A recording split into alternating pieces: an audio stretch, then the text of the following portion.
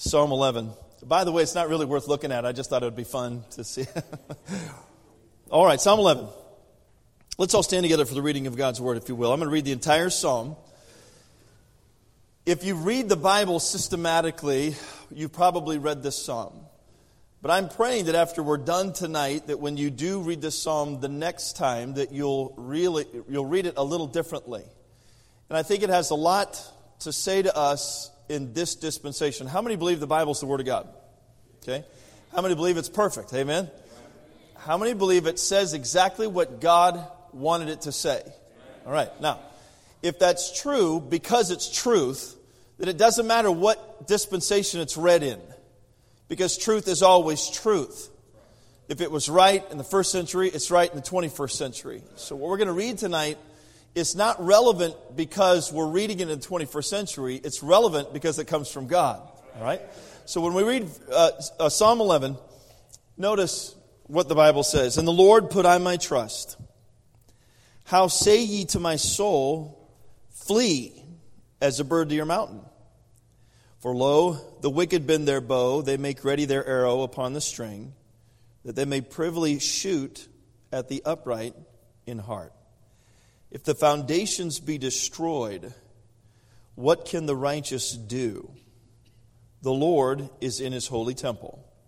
The Lord's throne is in heaven. His eyes behold, his eyelids try the children of men. The Lord trieth the righteous, but the wicked and him that loveth violence, his soul hateth. Upon the wicked he shall rain snares, fire, and brimstone, and an horrible tempest. This shall be the portion of their cup. For the righteous Lord loveth righteousness. His countenance doth behold the upright." And let's pray tonight. Heavenly Father, we want to thank you again for a wonderful day, and we just want to thank you, God, for all of your bountiful blessings that you've given to us. Lord, if we counted the benefits tonight, just that are in this room, would be here all night long. You've been so good to us. Thank you for being so good. Thank you for loving us. Thank you for saving us. Thank you for giving us your word. Thank you for putting yourself out there behind all of your promises. Lord, we know that you're not a man that you should lie, neither the Son of Man that you should repent. Have you not said it? Shall not you make it good? So tonight we trust you. Lord, we believe that you are the great God of heaven. We believe that you cannot lie. We believe that by faith and grace we're saved in the precious blood of Jesus Christ. We believe your word tonight, and as this word is taught and preached tonight, we pray that you would speak to us individually. We ask that you would help us as we leave here tonight to leave understanding and knowing the will of God. Lord, that you would give us the faith and the courage to fulfill it this week, that others may see the light, that others may taste the salt, that others may experience the love of Christ in us. And God, we pray that you'll bless the Grandview Baptist Church, Pastor Muchler and the staff, these people that come faithfully. Lord, thank you for their fidelity through these last 2 years. We pray that you continue to bless that. Lord, every time the Word of God is preached in this pulpit, we ask that you bless it. Thank you for the soul that was saved today, the family that came to this church. Thank you for those that returned for the first time. We pray for others that they would return as well. And God, in all of it, we promise to do one thing: give you all the honor, give you all the glory. We pray that you'd bless our time tonight. I pray that you'd please help me to get out of your way. I yield myself to you. I ask that you'd fill me with your Spirit. Use me also tonight as your mouthpiece. In Jesus' name we pray. Amen. Thank you for standing. You may be seated. I grew up in the days when television was only as good as your aerial antenna. Did you got the picture? Oh, there you go. Perfect timing. Oh yeah, Brother Muchler was out there too. I forgot. So on the other side of that Dead Sea, all of that you're seeing over there, that's Jordan, the country of Jordan. And those buoys are there to prevent you from floating across the international line there and being arrested by the Jordanians. But so that's where we were at, and it was a wonderful trip. I would encourage you to go. From what I remember, the water's warm. It wasn't cold. When you get out, there's a lot of mud that you got to go through, and you got to shower before you get back, on the bus. But I've had people in the 3 trips. I don't know that I shared it with y'all's trip, but I've had people come out of there and say, oh, my legs feel so much better. I had this problem with my veins and this problem with aches, and I think they're healed. I was like, well, glory to God, they're healed. But I didn't know it had any healing power. But they sell all kinds of minerals and salts and stuff that you can rub all over your body and smell good or smell stinky. I don't know. But people take the mud. Remember this? They take the mud. Remember that, preacher? And they rub it all over their body. And then they lay out in the sun and let it get hard. And yeah, you did it back there. Yeah, I remember. How are you? Well, just talk for a minute and they can just listen. How's that?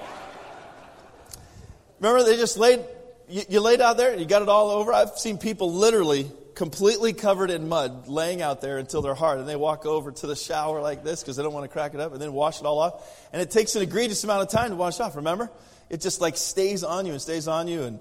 And I don't know what you were healed of, but maybe you share that with somebody else later. Anyway, where was I? Oh, Psalm 11. Okay.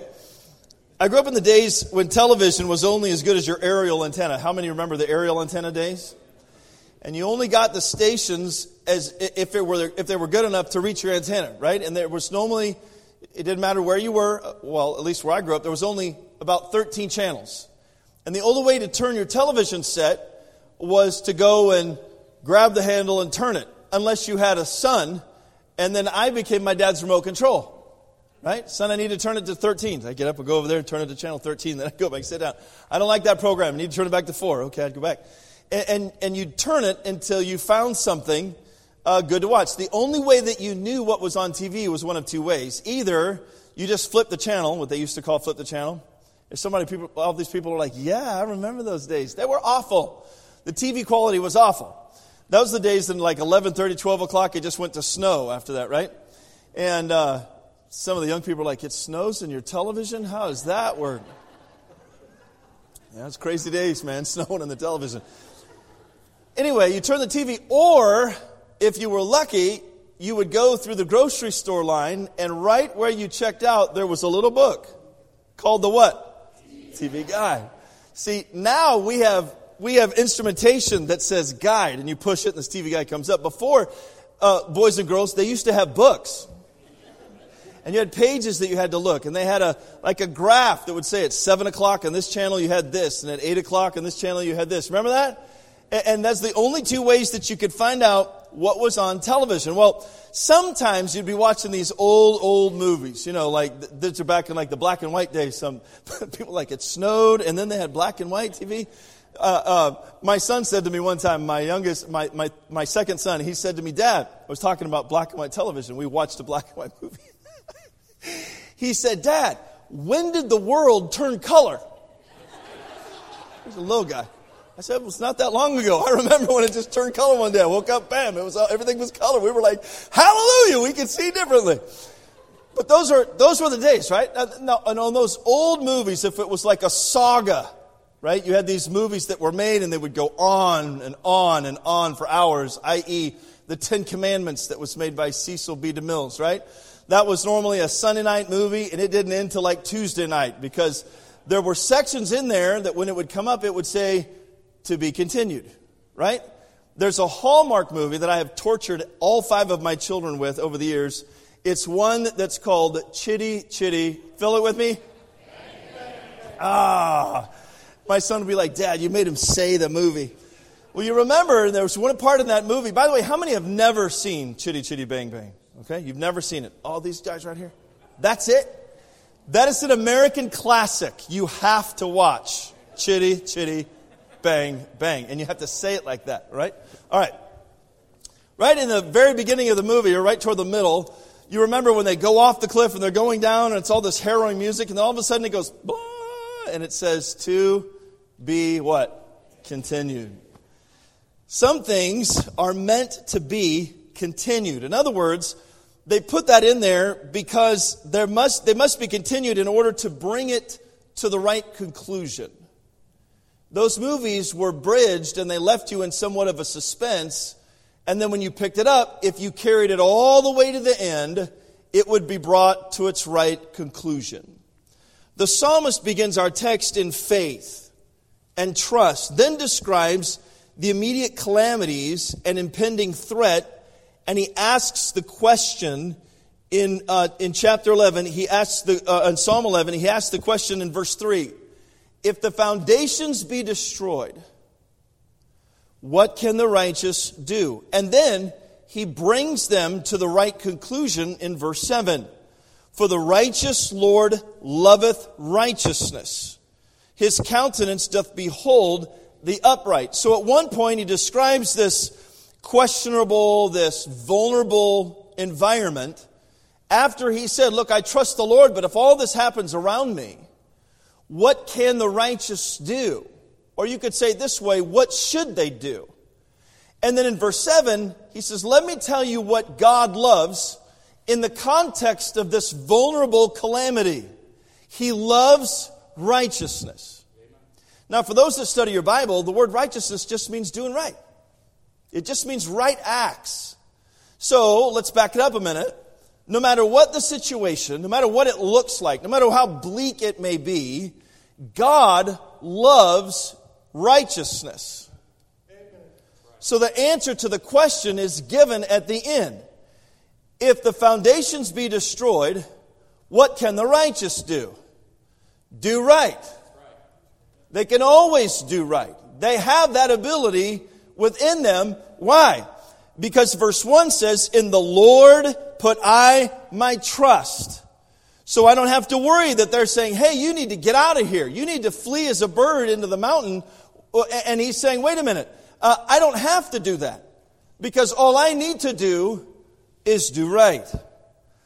Tonight, there's a cancel culture movement in our society whose main goal is to remove any permanent reference to God, whose main goal is to counter Christianity or morality or any absolute truth and any business or any person that associates with such people. The question before us is this: if all that we know to be true, if all that we know to be righteous in this country, in our neighborhoods, in our cities, if all that is true and righteous is destroyed, what are the righteous supposed to do? And we're living in that day.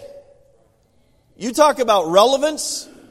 We are living in a time of vulnerability for those of us of faith. We're living in a time where the culture that we live in is completely opposed to our God. Completely opposed to anything that would be true, that anything that would be righteous. And so in the last 2 years now, think about this, all that has happened in our country, there are some Christians who would read this text like this: well, if the foundations be destroyed, what can the righteous do? Think about it that way. I had a man come up to me after preaching this in Vancouver, Canada, and he said, I've always read that passage. Well, if they be destroyed, what can we do about it anyway? Well, listen, the foundations are not our job to worry about. You see that? But we sure do a lot of worrying about it, don't we? We get wrapped around the axle about what's happening in this country. By the way, I'm as patriotic as anybody. I spent 6 years in the Air Force. So please understand that I'm not counter America. I am for America.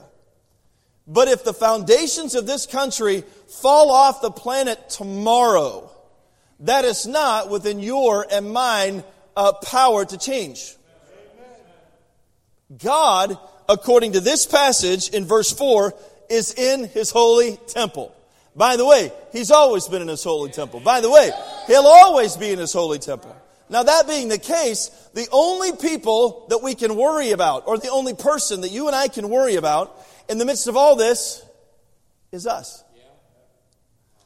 All of this happens around us, and we watch these news programs, and man, we get fit to be tired. I had to turn it off. I'd be like, you know what? That is counterproductive to the Spirit of God in my life. I cannot listen to another thing because it makes me so angry. And God said, why are you angry? This isn't your planet. The king's heart's in the hand of the Lord. He's the one that turns it whithersoever He will. It's not your hand in the king's heart, and it's in mine. So here's what I want you to do. Hush. And just do right. The Lord loveth righteousness. If the foundations be destroyed, now I want you to think of it this way. What are Christians supposed to do? Well, what have Christians always done? Let's go back a little farther. when the church had, the Bible says that Paul wreaked havoc on the church. And he hailed many into prison. Persecuted, people died. When that happened in Jerusalem, what'd they do? When it happened in Lystra, when it happened in Thessalonica, when it happened in Crete, in Rome, in France, when it happened in Germany, when it happened in Holland, in England, what went on then? What were they supposed to do? When it happens today in China, in Korea, in Iran, when things fall apart for Christians in Laos and Nigeria and Sudan and Cameroon and Ethiopia and India and Syria.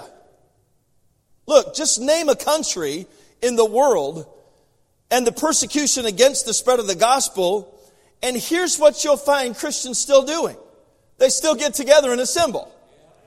They still pray to the all-loving Almighty God. They still sing praises like we did tonight.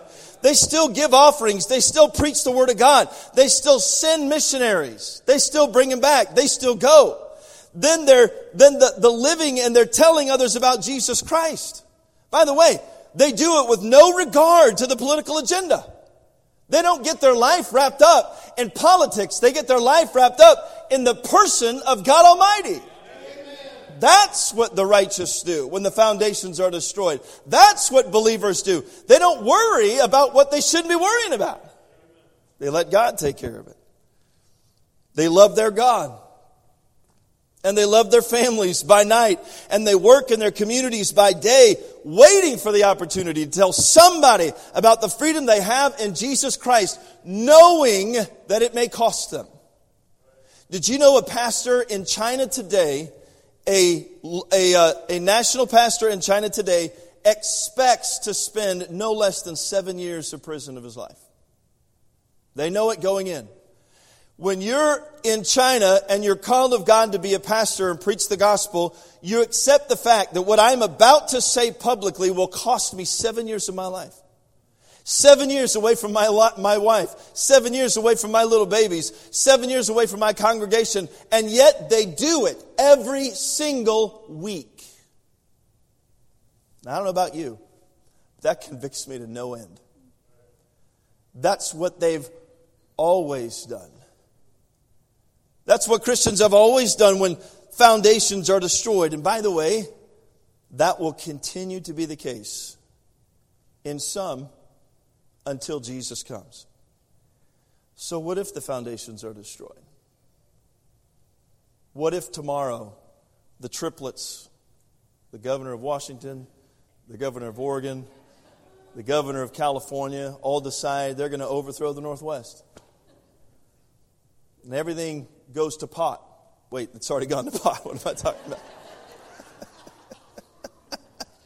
I didn't mean to say that. It just came out. So what if it does? Well, what if they stop saying that you got to close your churches. You can't go out and tell people about Christ.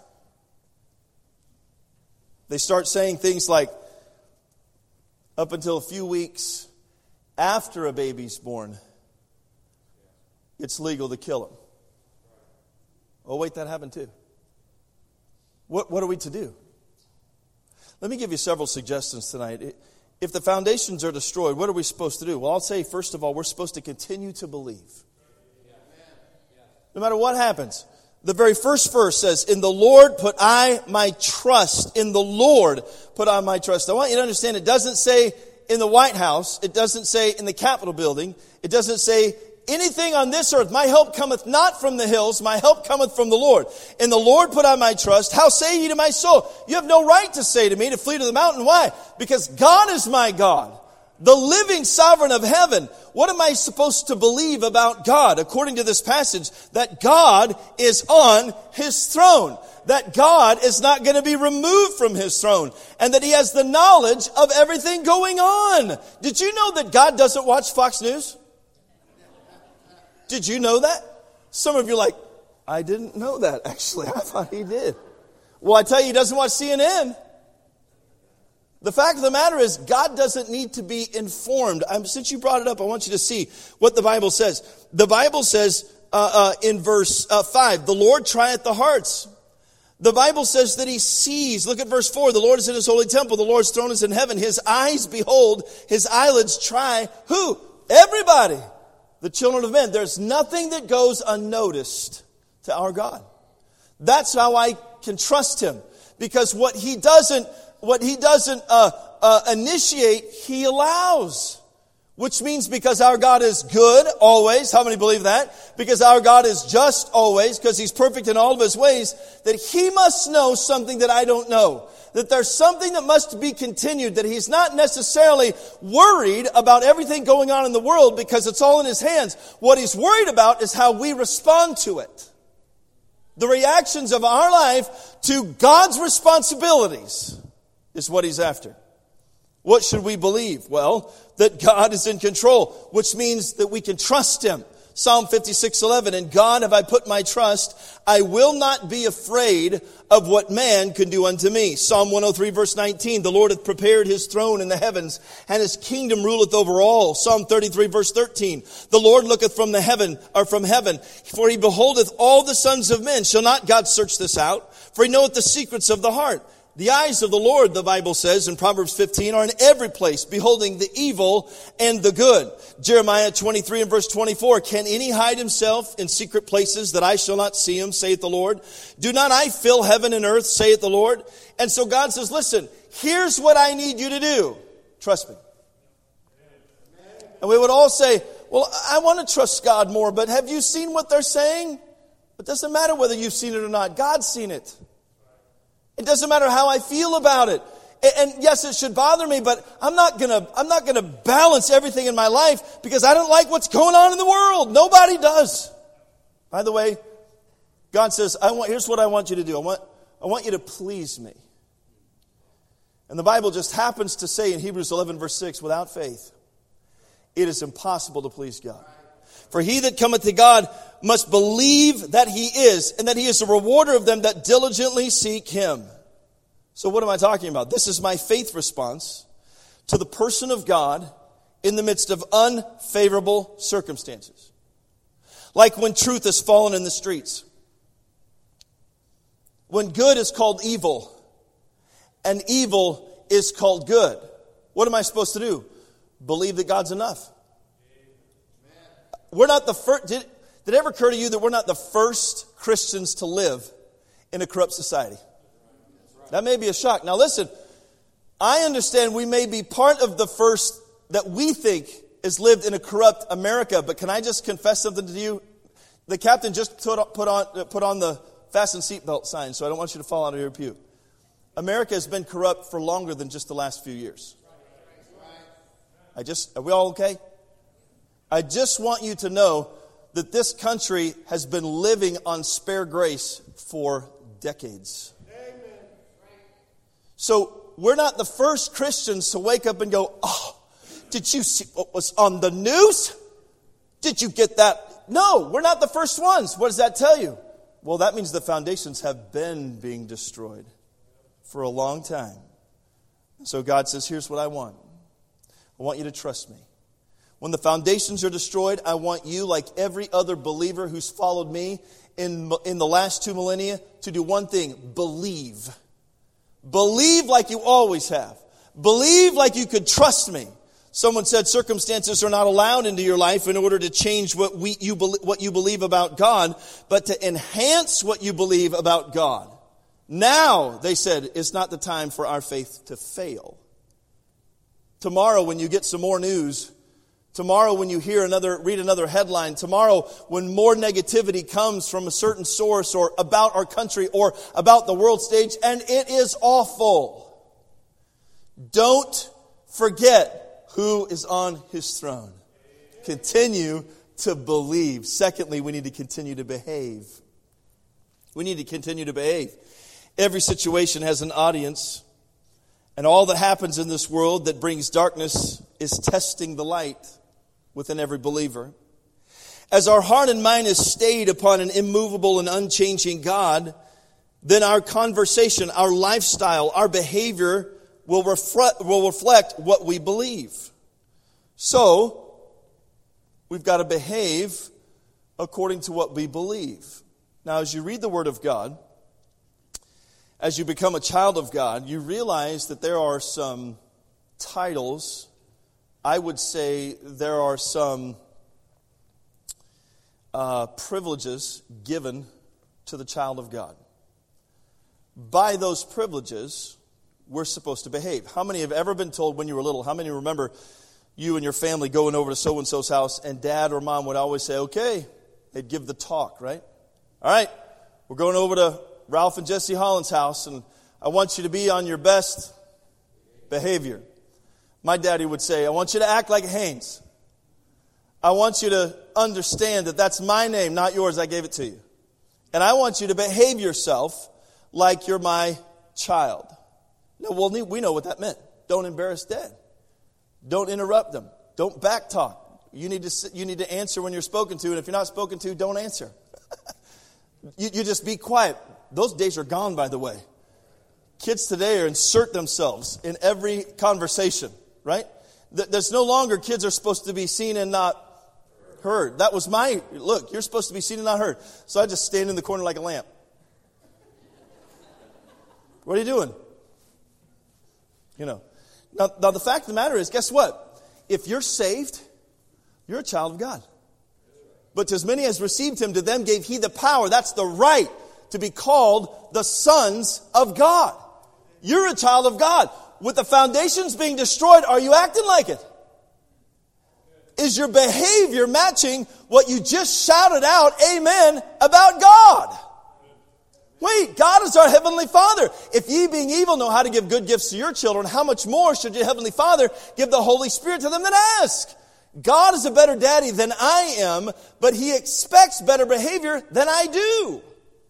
He wants me to behave like his child. The Bible says in John 1:31, behold, what manner of love the Father hath bestowed upon us. Get it? That we should be called the sons of God. It's almost like John saying, preacher, I can't believe I get to be a child of God. But does our behavior match that? Do we actually walk into this world of darkness like a child of light? Do we actually walk among the dead like a child of the living? We just celebrated again the resurrection of Jesus Christ. If Christ be not risen, then ye are dead in your sins. But if he is risen, then you're going to be risen again. And we live in that life currently. Are we behaving like it? We're supposed to behave like children of God. Galatians 3 and verse 26, for ye are the children of God by faith in Jesus Christ. Romans 8:16, the Spirit itself beareth witness with our spirit that we are the children of God. Well, how do children of God behave? They live by faith and not fear. We get so fearful, don't we? Stock market this, political that, world dominance this, our country that. Reflecting the peace of God in a chaotic world is living by faith. Children of God behave with the love of God, not with the anger of the world.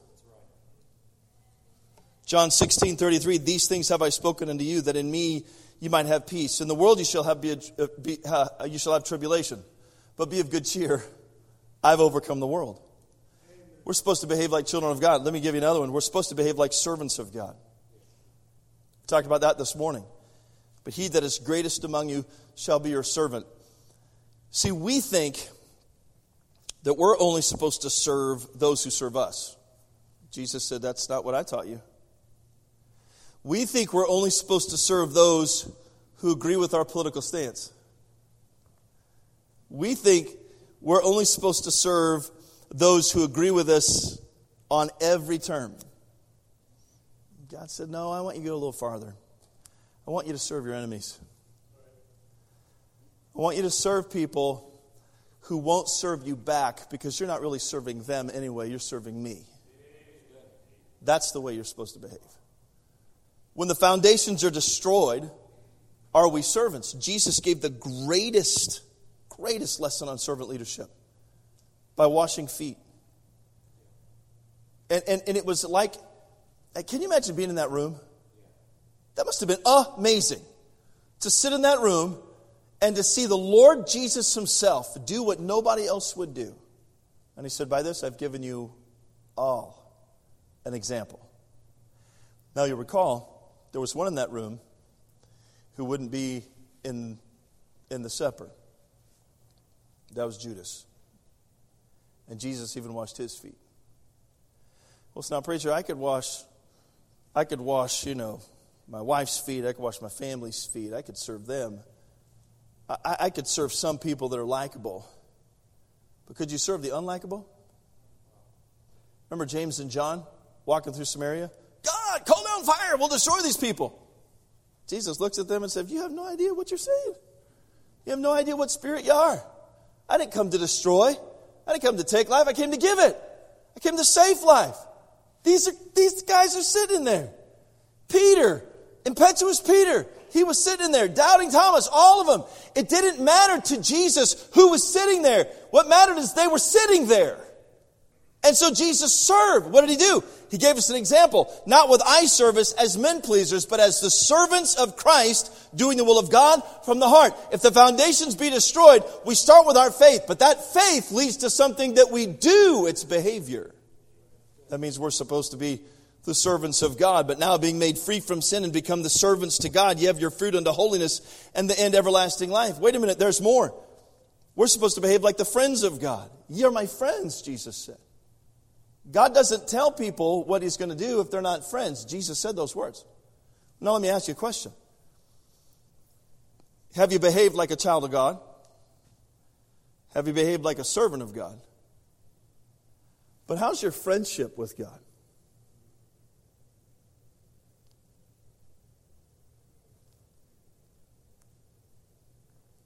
Did you wake up anytime this last week and say, Lord, thanks for being my friend. Your preacher called me a friend last night, and I started crying. I was like, I can't even believe that he calls me his friend because of how high I put your pastor. Now, wait a minute. Brother Munchel's a good man. He's a great man, and I love him to death. But Jesus is better. And I want to say that he could call me his friend. But I want to have in my heart the fact that our friendship means something to me. See, it's all about consumption for some people. Well, God called me his friend. I must be friend worthy. No, we're worthy of death. And yet God said, I love you. I'm going to put a brand on you that says, not only are you my child, but I'm your friend. Did you know that God called Moses his friend?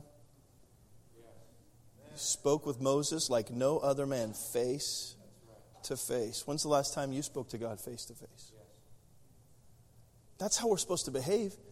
No wonder Christians are losing it in a lunatic world.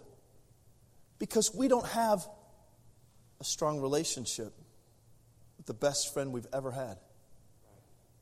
The Lord Jesus Christ. Greater love hath no man than this, that a man lay down his life for his friends. That's how we're supposed to behave. When people see you, do they see a friend of God? Let me give you another one. We're supposed to act like his disciples. The Bible says, Jesus said to those Jews which believed on him, if you continue in my word, ye are my disciples indeed, and ye shall know the truth, and the truth shall set you free. Herein is my Father glorified, that ye bear much fruit, so shall you be my disciples. You see, COVID, for many, was an opportunity to bail. But for others, it was an opportunity to be continued. It was an opportunity to say, look, I'm not going to allow what's going on in the world to stop me from being a Christian. Amen. I'm not going to allow what's going on in the world to stop me from building my relationship with Jesus Christ instead of listening to the foundations being destroyed. Amen. I want to continue to grow. I want to continue to thrive. I want to continue to pray. I want to continue to believe. I want to continue to behave. And by this shall all men know that ye are my disciples, if you have love one for another. And so God says plainly, listen, if the foundations be destroyed, I love righteousness. Well, let's just think about what's right about being a Christian. What are some things that mark a Christian? Our belief marks us more than anything. But a belief that doesn't lead to behavior is not belief. So how do you know that? Well, since you brought it up, faith without works is dead. Belief without behavior is not belief. But if I believe that God is all that He is, and I'm pursuing Him for all that I can, then it affects my behavior. Now come on, are we going to be children or not? Are we going to be servants or not? Are we going to be disciples or not? Are we going to be the friends of our Savior or not? Are we going to be followers with an intent to obey? The last one is we're ambassadors. 2 Corinthians 5:20 says, but we are ambassadors for Christ. Ambassadors. Our lifestyle, our behavior, the way we live, the way we move, the way we have our being in this fallen world tells a story of relationship, tells a story of commitment, tells a story of loyalty to our Savior. God said this in Isaiah 43, ye are my witnesses, saith the Lord. I and my servant whom I have chosen, that ye may know and believe me and understand that I am He. The Savior is supposed to change the way I live. Listen, not my circumstances. That's what this psalm is all about. It's not about us saying, God, change our circumstances. God, listen, I think we need to pray for revival. I think we need to pray for our president and our leadership. That's the Bible's commanded us to do that. I think we need to pray for our country that God would have mercy. But I want you to understand, I don't know that it would be right to say, God, change our country. I don't like our president. I don't like our governor. I don't like our mayor. I don't like, you know what I mean? Instead of God, change me. Did you realize that circumstances are God's hands just to mold you to look exactly like the one that came to die for you? Romans 8:28, we know that verse. For all things work together for good. To them that love God, to them who are called according to His purpose. And I'll go, yes, all things are going to work out. The very next verse says why? So that you could be conformed to the image of His Son. Things don't work out until God works in. And then He works out. So if what we believe about God in heaven and the earth deteriorates because of our circumstances, then we have nothing to offer those who are living in the blind condemnation of unbelief. If Christians cannot continue to be strong in the Lord and in the power of His might, that's going to affect their behavior. Do you understand when you go to work tomorrow, you have nothing to give? The person that works on the cubicle on the other side of you who's lost, who is condemned already according to John chapter 3 and verse 18, who is living with the wrath of God abiding on them, you cannot help them because your faith has failed in the day of adversity. On the other hand, if your faith is strong and you have renewed your mind and your belief in the God who is sovereign over all is still on the throne, and it's affecting your behavior, great day. You've got so much to give. You have a feast. You could be a servant. You could be very quickly a light. You very easily could be the salt that they need in order to be saved. If the foundations be destroyed, what can the righteous do? We can continue to believe and trust God. We continue to behave like children. Thirdly, let's just say this and I'm done. We need to continue to blush. We need to continue to blush. The Bible says in Jeremiah 6 and verse 15, were they ashamed when they had committed abomination? The next verse says, nope. Nay, they were not at all ashamed. Neither could they blush. Therefore they shall fall among them that fall. At the time that I visit them, they shall be cast down, saith the Lord. You know what I mean by blush? Normally when you blush, you're embarrassed.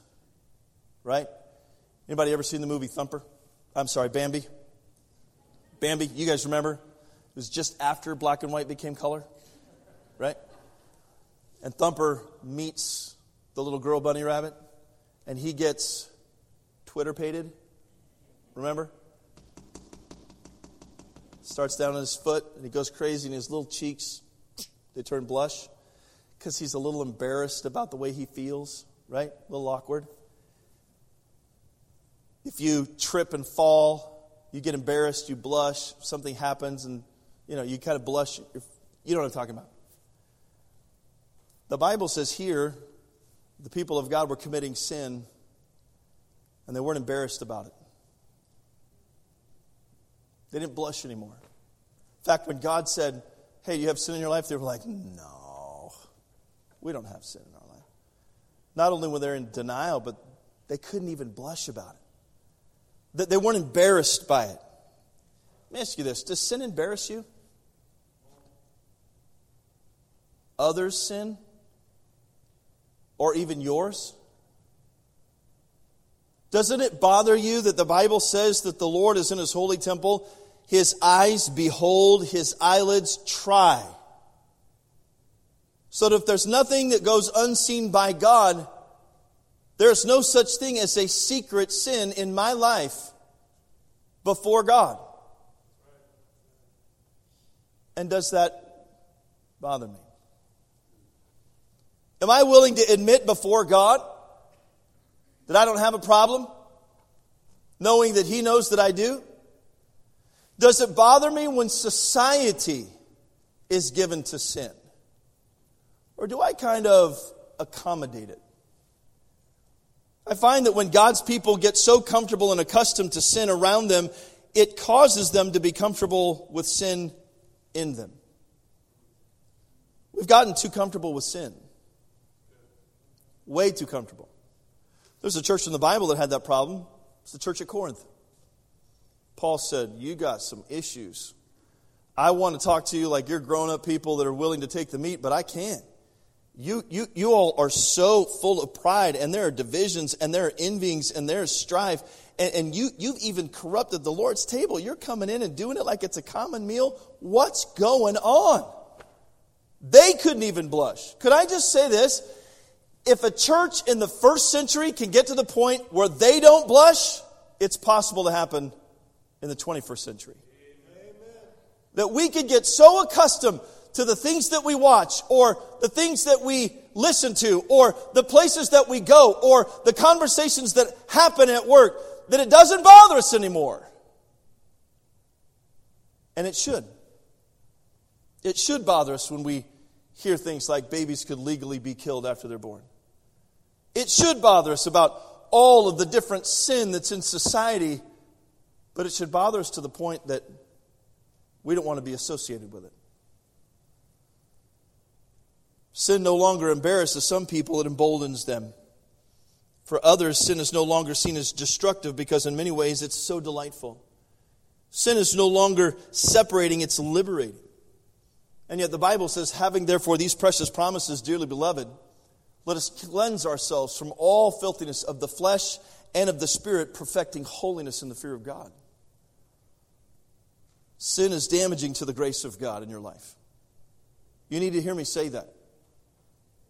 It dulls you to the effects of sin. Sin is deceitful. Did you know that? The Bible says that it's deceitful. By the way, our hearts are deceitful above all things and desperately wicked. Who can know it? So it kind of rings true that if sin is deceitful and my heart is deceitful, I've got to be diligent and sober. I've got to watch at all times. And most of the time, we're just not watching. You know, sometimes even in Christian circles, and I get it, you want to get with a Christian brother and sister so that you can kind of relax. Nothing's going to happen with us because we're all Christians and we go to GVBC and we have the same pastor and we read the same Bible and we have all of these things and we get so relaxed. The devil swerves in there and we start gossiping about somebody. We start being critical about somebody. Well, if it's not at the church, then we can be critical about the government. We can be critical about COVID. Did you know I have a friend of mine who's a pastor, had to make a family pact, preacher, with his family. He said, we had to promise ourselves that whenever we're together, we will not mention COVID or the handling of COVID because of what it was doing to us. Because of what it was making us think and say, and it wasn't honoring to the Lord. And I said, wow, that's amazing. Do you know what he was doing? Blushing. He was saying before God, Lord, this doesn't honor you.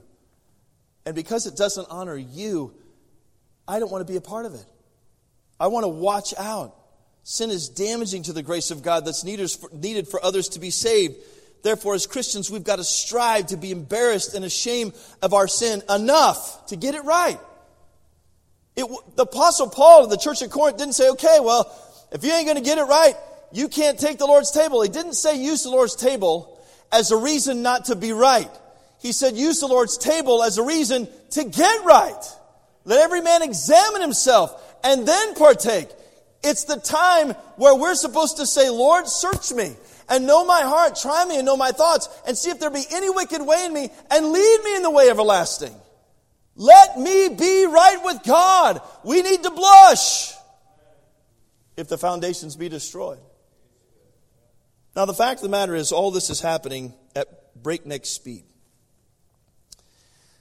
But Jesus said the life built on the rock has a foundation that cannot be destroyed. Whosoever cometh to me, there's the invitation, and heareth my sayings and doeth them, there's the action.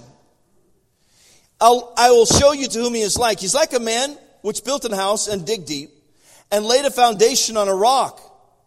And when the flood arose and the stream beat vehemently upon that house and could not shake it, for it was founded upon a rock.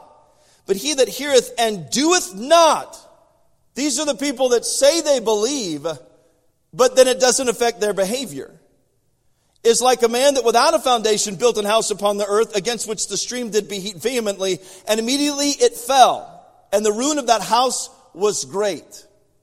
Now the fact remains, the foundation of this country is eroding away. But your foundation on the Lord Jesus Christ cannot be moved. There's a reason that this psalmist said, I have set the Lord always before me, therefore I shall not be moved. It's because his belief affected his behavior, and his behavior included the blush of sin. Heavenly Father, I thank you for this wonderful opportunity to open your word and to look into this psalm. And God, we realize tonight that the Christian life is designed to be continued through any circumstance, in every culture, because there is an expected end according to your word. There is a right conclusion that you want us to be brought to. And that only comes, God, as we continue in the faith. But continue thou in the things which thou hast learned and have been assured of, knowing of whom thou hast learned them. God, we know that verse. We also know that circumstances at times, emotionally, mentally, in some cases physically, can be overpowering. In many ways, God, we allow our emotions to dictate our faith rather than our faith dictating our emotions. And I pray tonight that somebody has been spoken to. And I pray that as you work and lead, that we would follow and trust so that we can obey. Lord, our country's, really our world is in a mess. There's so much going on globally.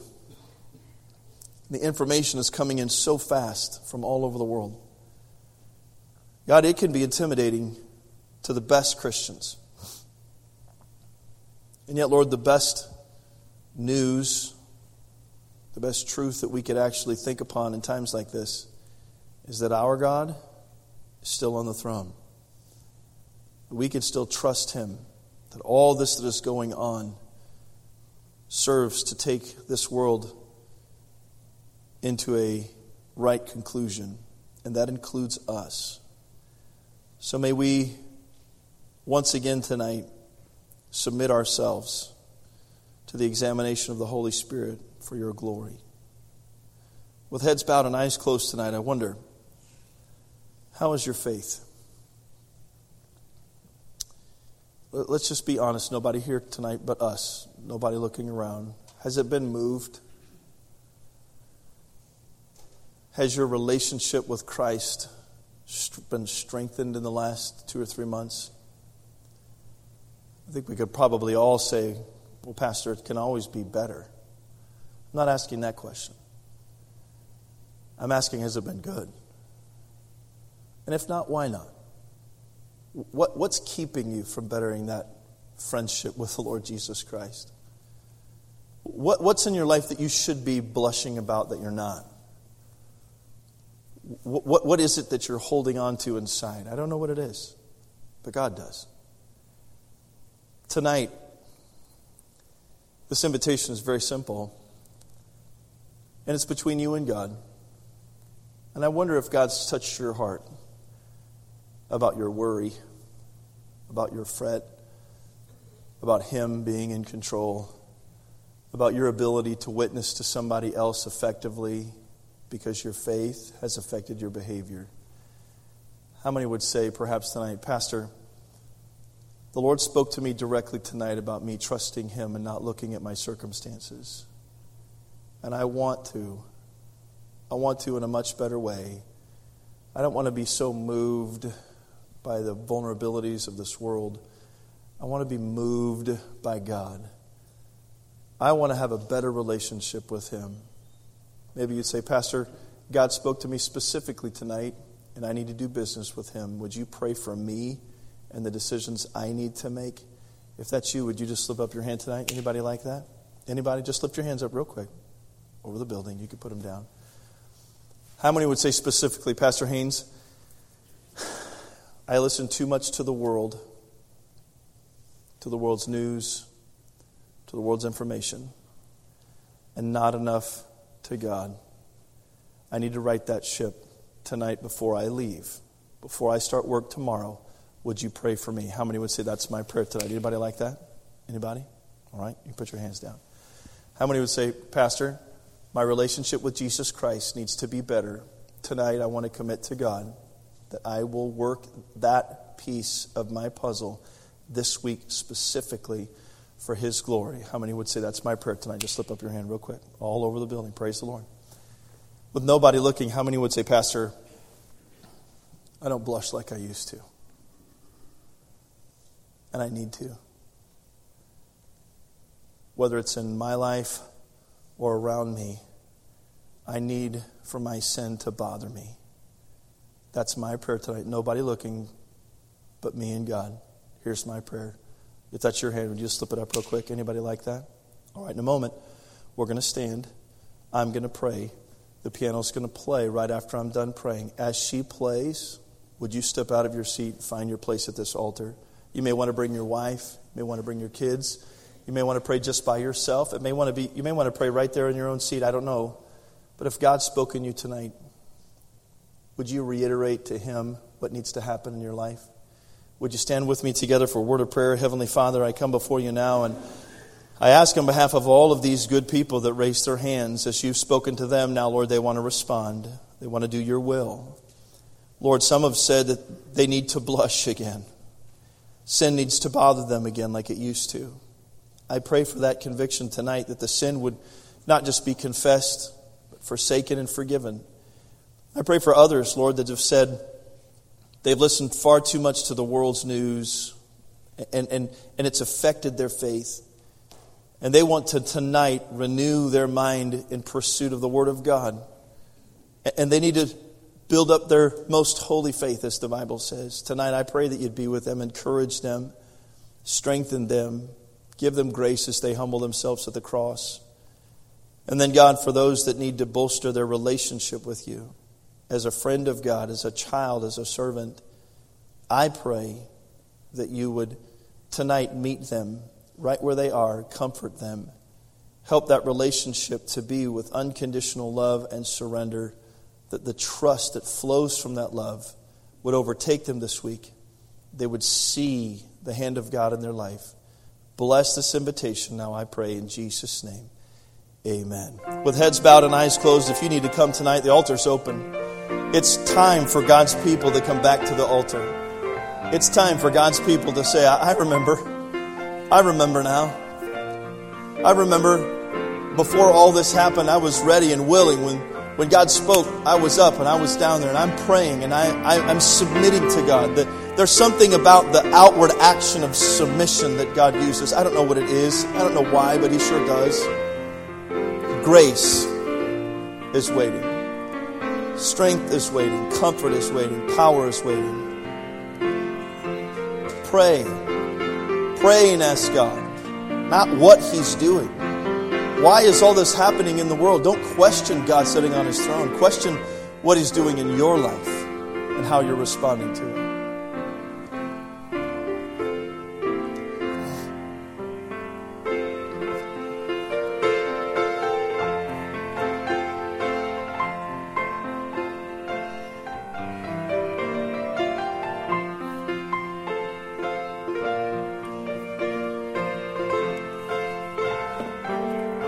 Only trust Him.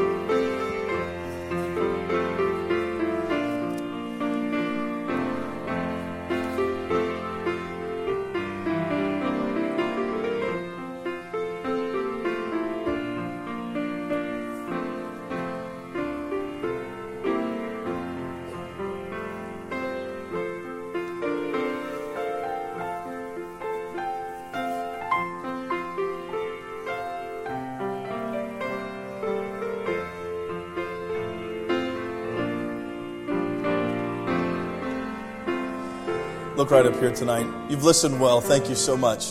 Remember this, it's God which worketh in you, both to will and to do of His good pleasure. And what God has started working in you must be continued to bring it to an expected end. God bless you. Preacher. Amen. Let's give Brother Haynes a good hand. Thank you. Thank you for delivering the Word of God to us tonight. It's been a wonderful day and a blessed day. I trust each one of you have a wonderful week as you serve the Lord. You are dismissed. God bless you.